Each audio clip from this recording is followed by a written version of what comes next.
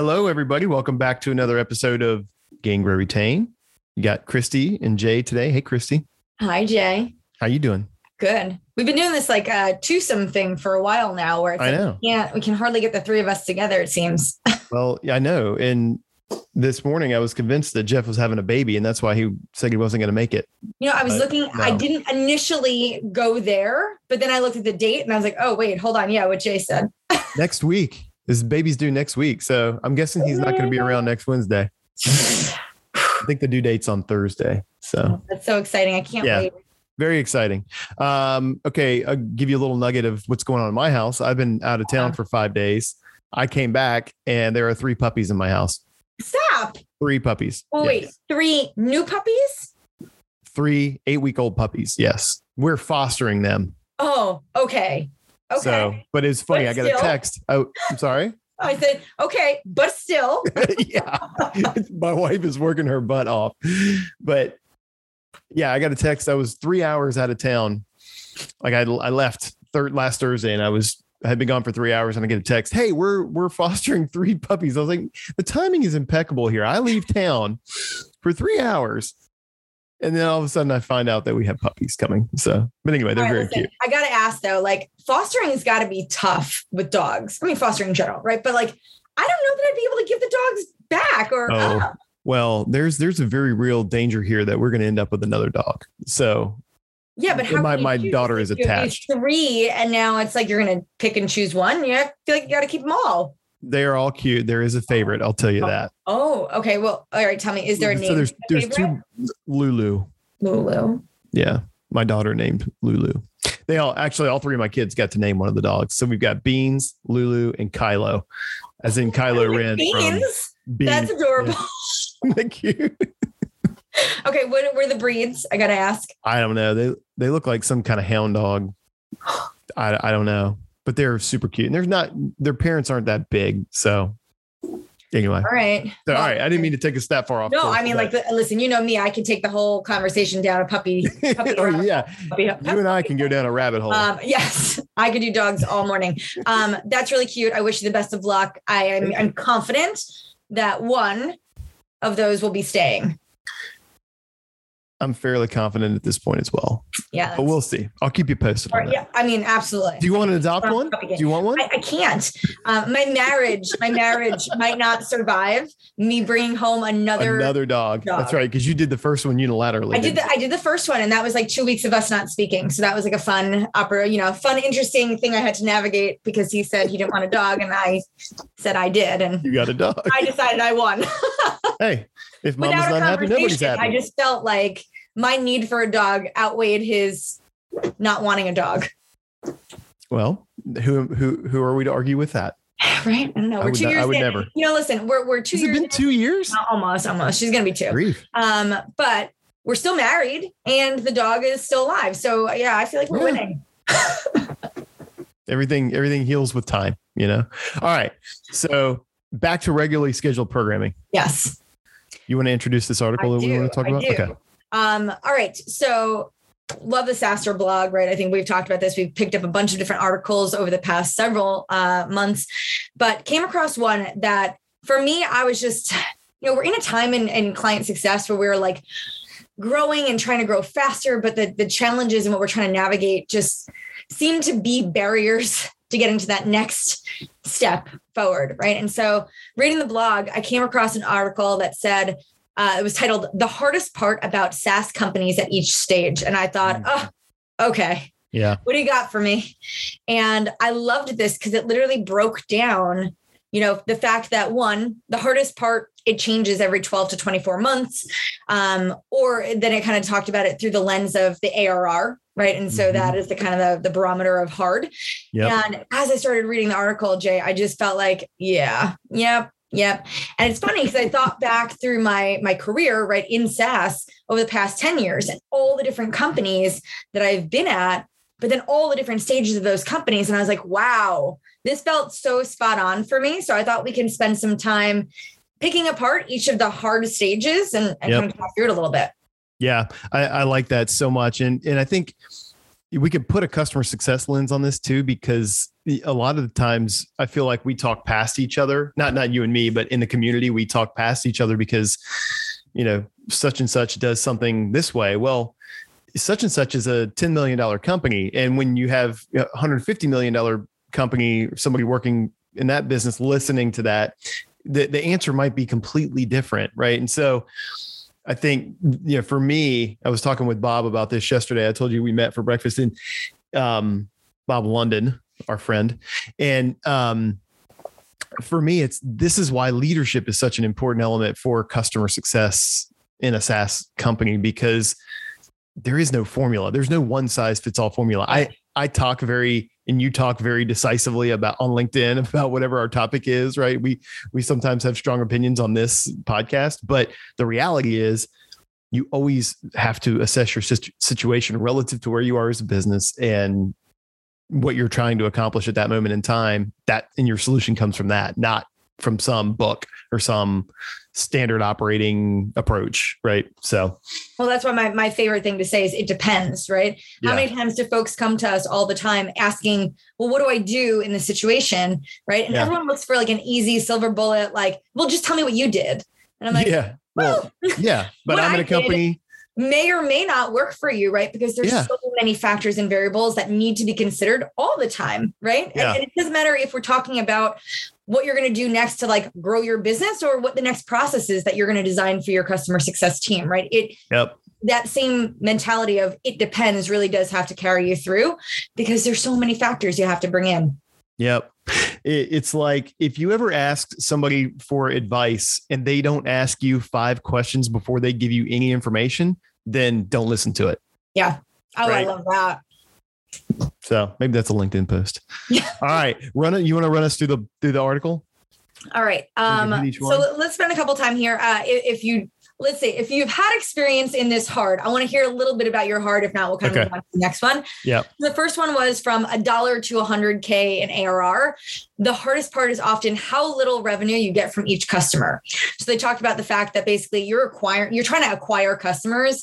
Yep. SaaS products are, can vary, but in this case, the example I use is like you're getting $10 a month from a customer, you acquire 100, that's only $1,000 a month, right? That is so little monetarily. You're putting in so much work, you can barely even pay a salary with that.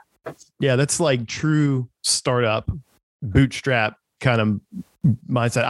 I mean, I have been there, but not with $10 customers. I've been there with consulting customers, right? Yeah. And that is its own type of hard or difficult, but that is not my sweet spot. I've worked with companies and had calls with people who are trying to get started and they want to take a customer first approach. But at that point, it's your go-to-market. It's your product market fit. Yeah. Right. So I'm not the best qualified to talk about this. Now I can go start a consulting business. I could do that. Yeah. But little different. Yeah, I've not done that either. That's again, to your point, it's not my sweet spot. I don't know that I could get excited about that. Stage in the journey. That's just not for me. Yep. But you got to start somewhere. So I commend everyone who's navigated that dollar to your first That's founders. Like those are founders. Yeah. Yeah. And much love. Yep. All right. All right. Next bucket that we got here is 100K to 1 million in ARR. And the hardest part is how slow it is. And they said it seems to take too long to get anywhere. Yes, you know that you want to make customers successful and happy, but it's slow. So you may have 2,000 customers at $10 a month. It's still only 20K, enough to pay some salaries, right? And they talk about their Amazon Web Services bill, but that's it. You're kind of stuck there. So is this is something you have experience with in that range? No, I have done actual hands-on consulting with companies who are in this range, and it is hard. Like the regular playbook doesn't apply here. You don't have specialist roles yet, really, outside of maybe sales. And even in sales, right? You have probably your wonder. I was gonna say you probably have one wonder kid, high performing salesperson. Yeah, that's right. High performing, I guess, is like high performing. Yeah, but you probably can't replicate that, right? Because it's a special snowflake kind of person. But I mean, I don't know. Like this is tough too, because 2,000 customers at $10 a month. I mean, it's still not that's a different product. Like, it's not an I think that's their example, right? Let's pretend that the contract values are at least 20,000. Yeah. Or 10,000 even, right? Yeah. I mean, then you have 200 customers. Yeah. Like that's a little bit different. And there are businesses of both sorts, but Sure. with a high volume business, 2,000 customers, you're looking at online, pure product led, growth approach. So it's really a marketing play and a great product. Yeah. Right. But it does go slow. Definitely agree there. I mean, I think that getting to that big milestone, right? Because there's so much volatility, right? You get a customer, you lose a customer. So depending on where you are, I think in your organizational tenure, that could be interesting because you might have a bunch of customers who aren't up for renewal yet. Maybe you just acquired them. So now you're just trying to like keep them and get them to stay. Yep. So I think that the motions might look a little different depending on how quickly and what that looked like to acquire those customers and bring them into the fold. All right. So the next one, this is me all day, every day right now. So the next one is 1 million to 10 million in ARR. The hardest part is you don't have enough people or patience. You finally sort of get the formula working. You need 2 to 4x the number of people you can afford to even kind of move the needle. Jay, this is my first time in this bucket. And nothing has ever resonated with me the way that statement did. It's one sentence. Yeah. Yes, because that is our struggle every day. I'm like, wow, if we had 10 more people, not even 10 more people in my organization, 10 more people, period. Wow, the places we'd go, right? Like, it's like, and you're your hands are tied because you want to do so much and you want to do so much quickly. And you just can't, and you kind of feel stuck. And so we do the best we can with what we've got, but every day feels like a struggle to just get to that next win. Yeah. And that's why you see so many people raising so much money when they're in this range, because the valuation actually starts to be meaningful here. If you think 8, 10, 12x, as long as the growth rate is high enough, then you raise money and you accelerate. And by here, you should know what's working from a sales perspective. Yep. But I would say you also, and I've been in a company, when I joined them, we were probably around 5 and went to about 20 before I left, which was a cool little ride. Because we'll talk about getting beyond 10 next. That was a tricky one. But what also happens in this 1 to 10 million range, you realize that a lot of the people or a lot of the customers that are in that customer base at that level weren't ideal customers. You may have honed in your ideal client profile a little bit more since you got to 1 or 3 or $5 million. And so some of those customers are costing you a lot of money now, right? They're not even really profitable customers, or you're building things for them that are taking you off course just because you feel like you got to keep the revenue. Yep. I think that latter statement that resonates with me, right? Like the building for your current install base where that might not be your ICP. I don't think we do a ton of that, right? But there is this strong desire to keep them satisfied and keep them using the product and feel like they have something that's going to help them do what they came on board to do. Yep. It's just a challenge, right? Because how do those product requests align with your vision? That's and when right. there's slight misalignment, right? Like, do we want to spend the limited resources we have building for our current base or innovating for a way that will allow us to grow our TAM and kind of bring on a whole new ICP? Yeah. You just have to have a great strategy. Yeah. And as long as you are convicted about that and your board's behind you and the leadership team is all committed to the same thing, then it will work, but it's tricky. I was going to say something else about this one and I just forgot what it was, but this is a tricky stage. It's a really tricky stage, but it's also a fun stage because it still feels very much like a startup in this stage. Right. So I will say every day feels like an opportunity. And that's my positive mindset hat there. All right. Next bucket. This was I'm going to go ahead and this is my favorite bucket. Mm-hmm. So from 10 million to 40 million ARR, the hardest part is growing fast enough. So what they said is at this point, your customers start to generate the most of your growth going forward. And you'll grow some percentage a year, more or less. Hard part is growing 20% faster than that. So so much work and stress to grow just a smidge faster. Yeah, this is where net retention really comes into play, right? So the hurdle here is 10 million. That's a tricky, you see a lot of companies sort of hit a wall when they get to about 10 million, and it can be a little bit tricky to overcome. It's like a speed bump. But this is where introducing additional products is going to be really, really valuable. So you can grow from that base, because you've got a lot of revenue now coming from your customers, which is awesome. You're probably funding a lot of the business from your existing customers finally. But now you got to sell them more. You have the opportunity to do that. Net retention is king in SaaS right now, and probably forever will be, right? And that involves having something additional of value to take back out to your customers. You know, the best SaaS companies in the world are north of 105, really north of 120% for the best valuations on net retention. So, but this is fun because you're starting to have some resources to work with now.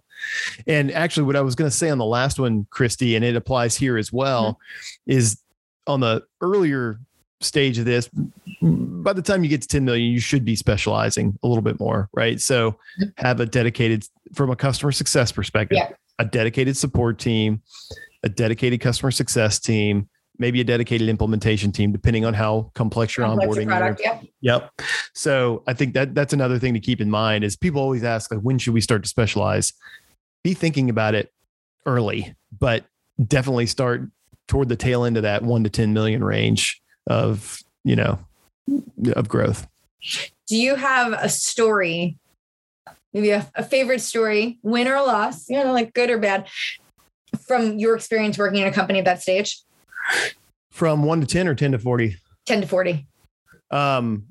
Yeah, well, I got a bunch of stories, but what do you mean? Like a just like a funny story? Yeah, just give me something, right? So like something that applies to what they're saying here, right? Like the hardest part is growing fast. Something you did well, something you didn't do well while you were at a company. Well, okay. Yeah. So one of the more challenging situations that I've faced in a SaaS company is when we built a product for one market condition, and then the market conditions shifted, and it was in this range. It was in the 10 to 40 range. So we built a product that, and I've talked about this on LinkedIn at some point in the past, but we built a product. It was an HR platform, an HR technology platform for onboarding and applicant tracking in the service industry. So think restaurant, retail, hospitality. It was a great little business. It was called People Matter. It had the greatest name of any company I've worked for. Actually, I was on the plane last night and our old CMO and I were sitting next to each other. We were reminiscing about some of these stories, but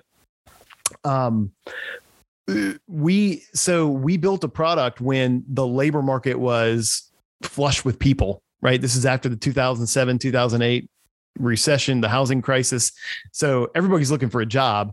Companies needed a way to filter all the people who are applying and get the best, right? Well, fast forward, 6-7 years into that recovery when things were booming, right? In the early teens and mid-teens. And all of a sudden, companies were looking for a way to market to attract people, right? And we had this great product that was designed for filtering all the applicants that were coming in, but now companies needed a marketing tool to go attract applicants. So I've always thought that was a really interesting case study because we did a good job of listening to the market, but we just did not respond fast enough to make that pivot. And the companies who did, they sort of ate our lunch. So that's a not so good story. There's some other really funny stories that came out of that one too. We had a CMO, that was really fun, but that one resonates. I was thinking back to my time at Bright Edge. Okay. All right. Let's go to the next bucket here. So the next one is 40 million to 100 million in ARR. The hardest part is rebuilding the team again. And then churn. They talked about here, oftentimes you start hiring B players because you just need so many people. The team starts to leave routinely, right? So you have this kind of constant door open, kind of a revolving door. Your life becomes all about recruiting. And even more than that, it's hard to find magical VPs that can make a huge difference. You start making up for it in volume with headcount. Yeah, it's true. Now, but I think the underlying thing here is that people are always the most important because these are all people businesses. But I mean, the programs that you have to put in place at this level for your people are that is the primary thing leadership teams probably should be focusing on, along with go-to-market and operations and all that kind of stuff. But you have to take care of the people here. We're seeing it now. It's worse now than it's ever been in terms of people leaving jobs and even on our customer side, right? If you're in technology and you serve other technology companies like you do and we do, yep. Christy, like you're seeing a lot of your customers leave their posts. Your champions are leaving, right? It's tough. So yeah, that one's been an interesting one. So I recall a couple of different companies. I mean, that was always our struggle, is like we spent so much time initially recruiting for these like because that was the profile we had always hired for before. Yep. You just couldn't find those, right? And then we often would struggle because we didn't have the right training enablement programs in place. We didn't have the right way to get them ramped and into a position to be successful. And the infrastructure there didn't support that, right? So we just had this constant influx of like our top performers leaving to explore new opportunities, our underperformers, us being, kind of like pushing them out, and like just always this constant need to hire, ramp, and train. And honestly, who suffered even beyond the people was our customers. Yeah, that's right. They just never got what they needed, and they didn't have the consistency that really helped make them successful. Yeah. The other thing that happens, and I think it can help with this, that needs to happen in this stage, is you have to have specialized professional management functionally, right? Yeah. It's no longer okay to have, one of the founders running marketing because that's the open slot that was there and he or she or they were just the best at it, right? So this is where like you start, and he's sort of alluding to it here in this article, which is like, yeah, you're starting to replace people. Some of your leadership team is being cycled out. Like we've had some turnover, in our team over the past few years as we've crossed into this area, and it's all natural. And a lot of times though, people they feel concerned about it, right? Because they're like, oh my gosh, these people that have been with us from the start, they're leaving. But it's like actually normal for that to happen as long as there's a good plan and good continuity created as it happens. So yeah. I have a funny story. So we were in this range at a company, name not be mentioned. And the strategy there, when there ended up being so many people who have been there for a long time, leaving with all that historical IP and that passion and kind of customer knowledge, they started giving retention bonuses. And these were really sizable. And I just thought about, wow, all the money that was spent to just like keep people, wow, I just thought it was a really interesting approach. I fortunately was a beneficiary of some of that, but it was interesting to see that that's like the place that they were at. Yeah. Well, it makes sense if you've got key people to do that, because the cost of going without somebody for a little while you're recruiting, the cost of actually getting them up to speed and onboarding them, the cost of the brain drain that walked out the door, it's worth it sometimes to do that. So yeah. All right. I thought it was interesting. Okay. Last bucket that we've got here. Actually, it's not really last, but that's fine. We can almost wrap up after this one. So the next one was at 100 million in ARR, 100 million plus in ARR. The hardest part is that you have to add a unicorn each year. If you're at 100 million ARR, your goal is to grow 50 million next year. That's an entire new, super successful startup itself. The absolute members begin to weigh on you after 100 million in ARR. It's just so much revenue to add in absolute terms. Yeah. It's a great point. I do like the assumption that a $50 million company is now a unicorn, though. That's pretty funny, right? Well, no, they said if you're at 100 million, you have to add another 50 million, right? So assuming you can add on like, I guess you're. But that's what he's saying. But I mean, that is a lot of revenue, like to add in a year. And by the way, don't forget, you probably, if you're industry standard or you're in the industry range, your gross retention is in the 90s somewhere. Yeah. So you're losing 10% of that a year. So it's not just 50 million you're adding. Yeah. Now this is where being able to sell another product back into your base actually comes in handy, right? Because this is where I think you see a lot of companies. This is where M&A I think is huge, right? You're going to go out and acquire new entities and companies that are also very profitable, that add another added dimension to your suite and your offering.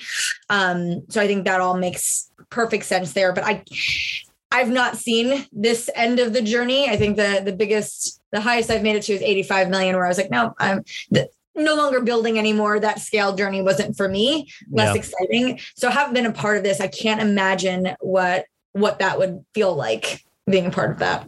Yeah. I was at a company for almost 9 years, and when I joined, there were probably about 120. And I remember looking at the town hall presentation that had happened right when I showed up, and I was like, man, look at the growth over the past 5 years. I missed it. Bummer.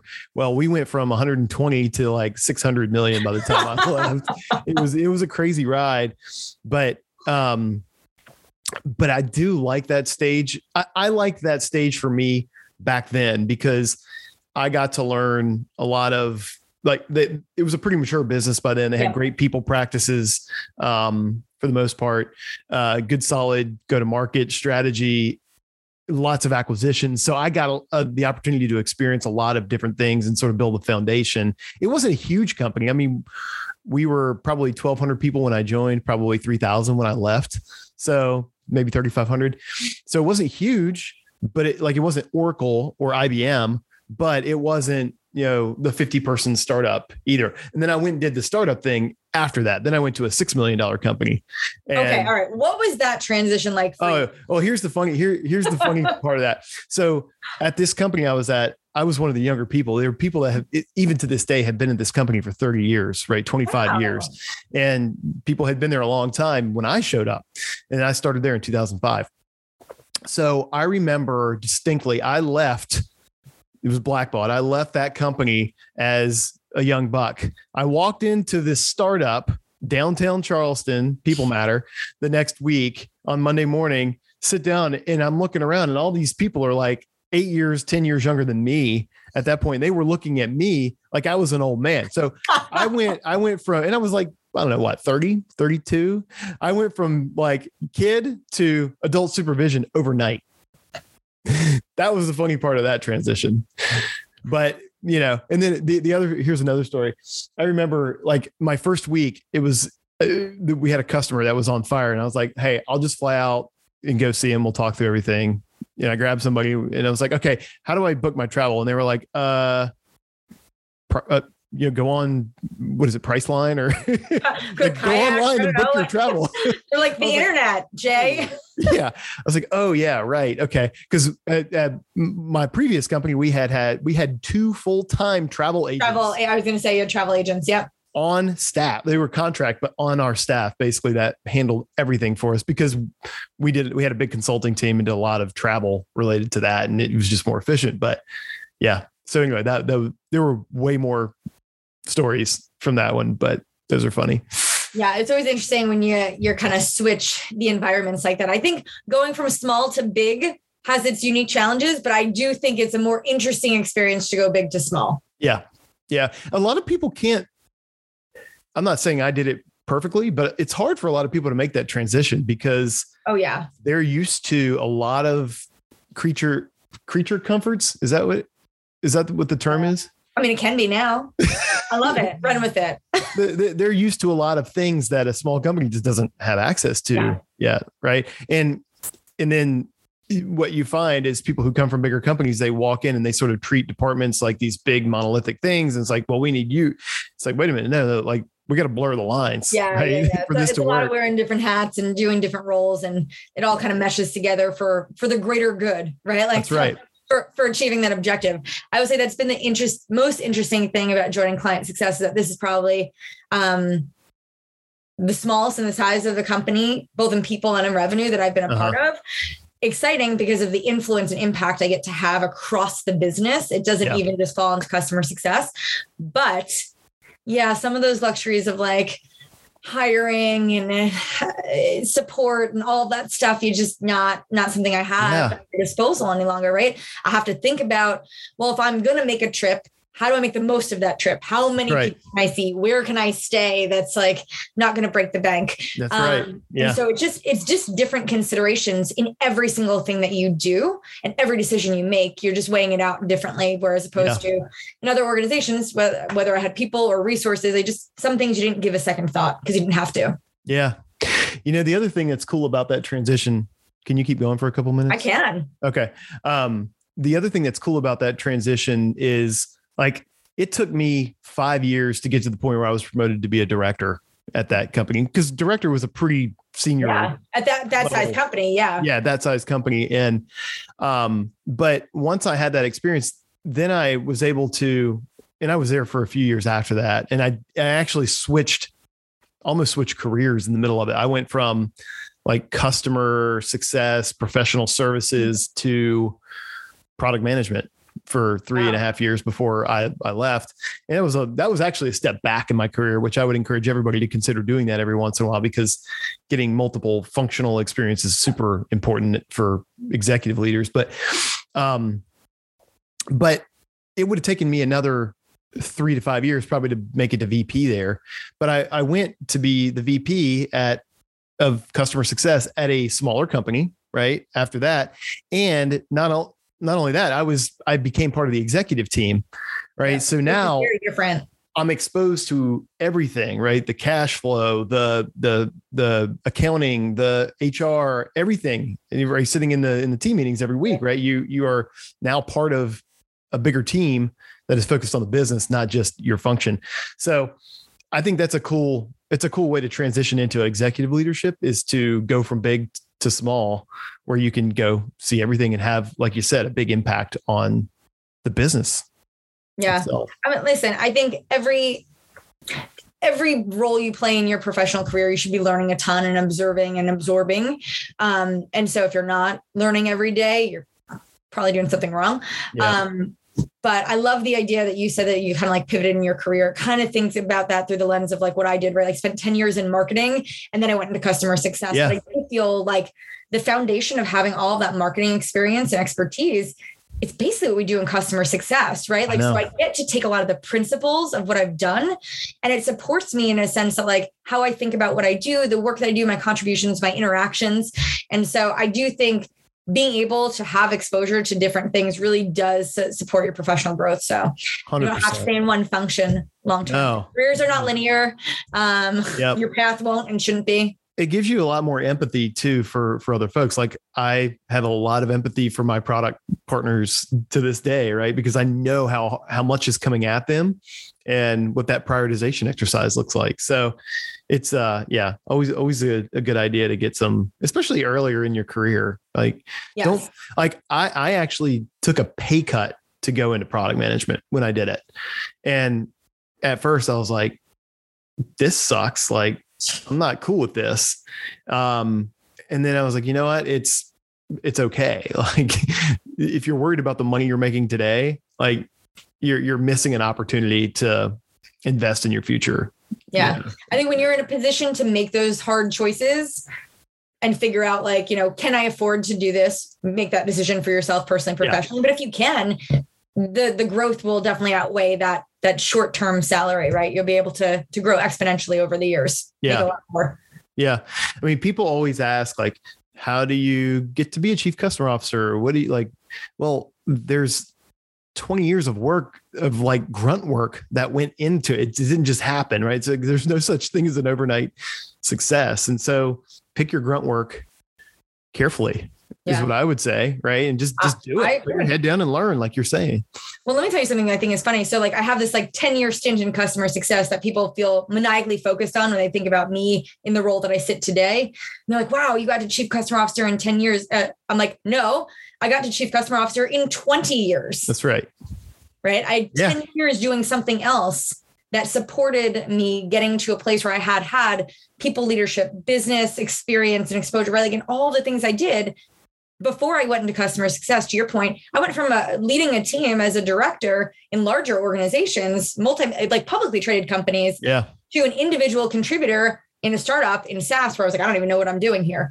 Right. And so I pivoted in a big way financially from what I thought professionally when I think about through the lens of like my role type, right? The scope of the work that I was doing, what I was responsible for, my remit, and pivoted. And it took me 10 years to kind of rebuild from there. Right now, that wasn't starting from zero. Yeah. But you're starting from a different place. And so I don't think that anyone should be thinking about anyone's career in just the whatever period of time in that function, right? You got to look at it in its totality. Makes a big difference. Have some patience too. Like there were days when I walked into that big company and it's like another am I really starting another year here? Well, you know what? I think patience is a big thing, Jen. I think that people lack that today in a big way. Yeah, I have a girlfriend who she's celebrating 15 years at NBC Universal, and she's an EVP there and runs kind of their digital ad programs. I mean, like, she and I worked together at our first job ever out of college. And cool. Now she's this, EVP at NBC, huge company, 15 years.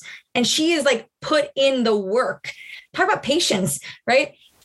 People are they're so eager and so like just wanting to keep moving and growing and growing. And I love that about everybody, right? That drive I think is important, but it doesn't happen overnight. You can't rush that.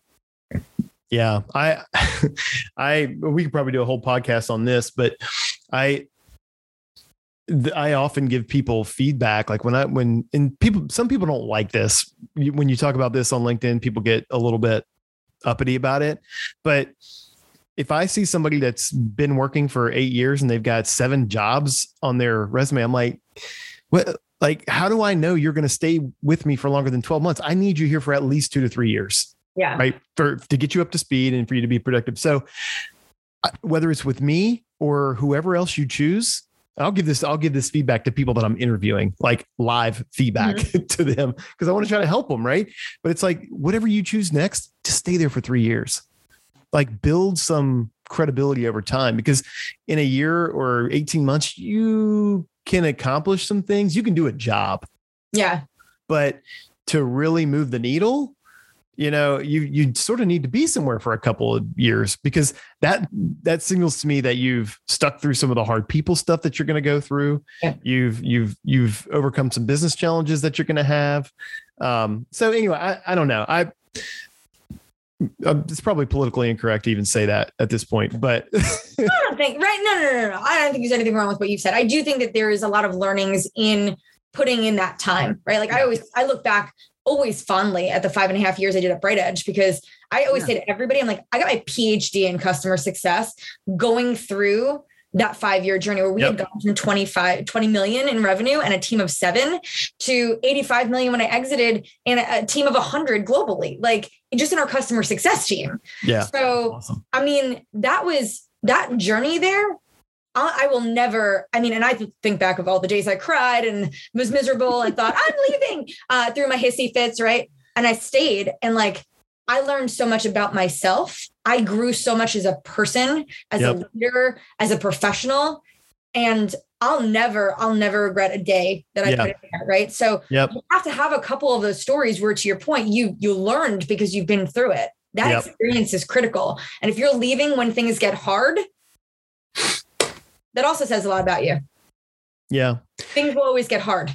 Well, they will. Yeah. I mean, it's why it's called work, not play. Right. But I do think it's been a tough time too. So I don't begrudge anybody leaving a job. Even us, right? And we've had a lot of turnover this year. I've only been at Client Success for just over a year. It's not like I didn't just leave some place not that long ago. Yeah. Yeah. And so, this is I would say, during this whole pandemic period, like some of this advice doesn't apply, right? People need to do what makes them happy, where they find joy. And if you're not getting that, and especially if your work is taking away from your joy, then you got to make a change. So just so everybody hears me, I'm not begrudging anybody leaving their job right now. Also, like, let's be honest too, the market's taking a turn. People are losing their jobs, right? Yep. And so don't let what we're saying here reflect on that. Like, if you're going through an experience where a company is making layoffs and things like that, the market obviously is impacting your ability to stay. Yeah. That's not a reflection of you. But if you're happy, if you're fulfilled, if you find a company that can embrace you, opportunity to stay longer, I think that's what we're talking about. Yeah. Stay and take advantage of those opportunities and stay there. Yeah, exactly. Exactly. Stay in the right place. Stay in the right place for a couple of years. Right place for you. Yep.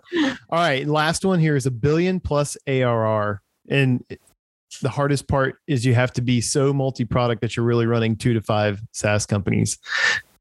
I feel this pain now, and we're not in this bucket. We're really in the last 2 buckets, really. But having multi-product is the only way to win. Look at what HubSpot's doing. Right. They've got multiple different, I forget what they call them. What is they call them? I don't know. Hubs. They call them hubs. Yeah. I was gonna say I'm a HubSpot customer. Hold on. Like I should know that. Yeah. They have like the sales hub, the marketing hub, customer hub. And it really is, separate product team, separate everything. And yet you have to stitch it together and make it feel to the customer like one thing. Right. And that's a product thing. That's a customer journey thing.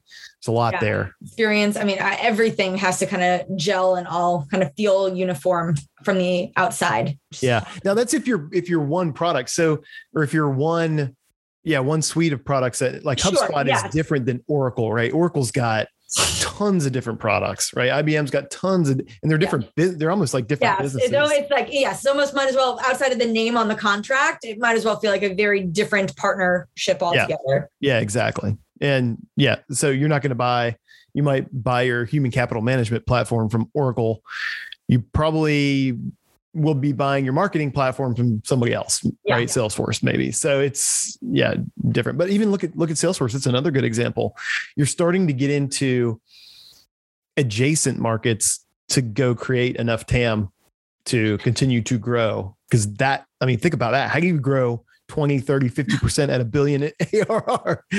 You have to have a bunch of different things. Honestly, Jay, it is too early for me to even think about what that would look like to do that. I mean, but we're watching tons of companies be very successful at that. Yeah. But the strategies are obviously very different, right? As we kind of move through all of those buckets, not only the things that are hard, but the entire approach, right? Like how you even run the business is very different. Yep.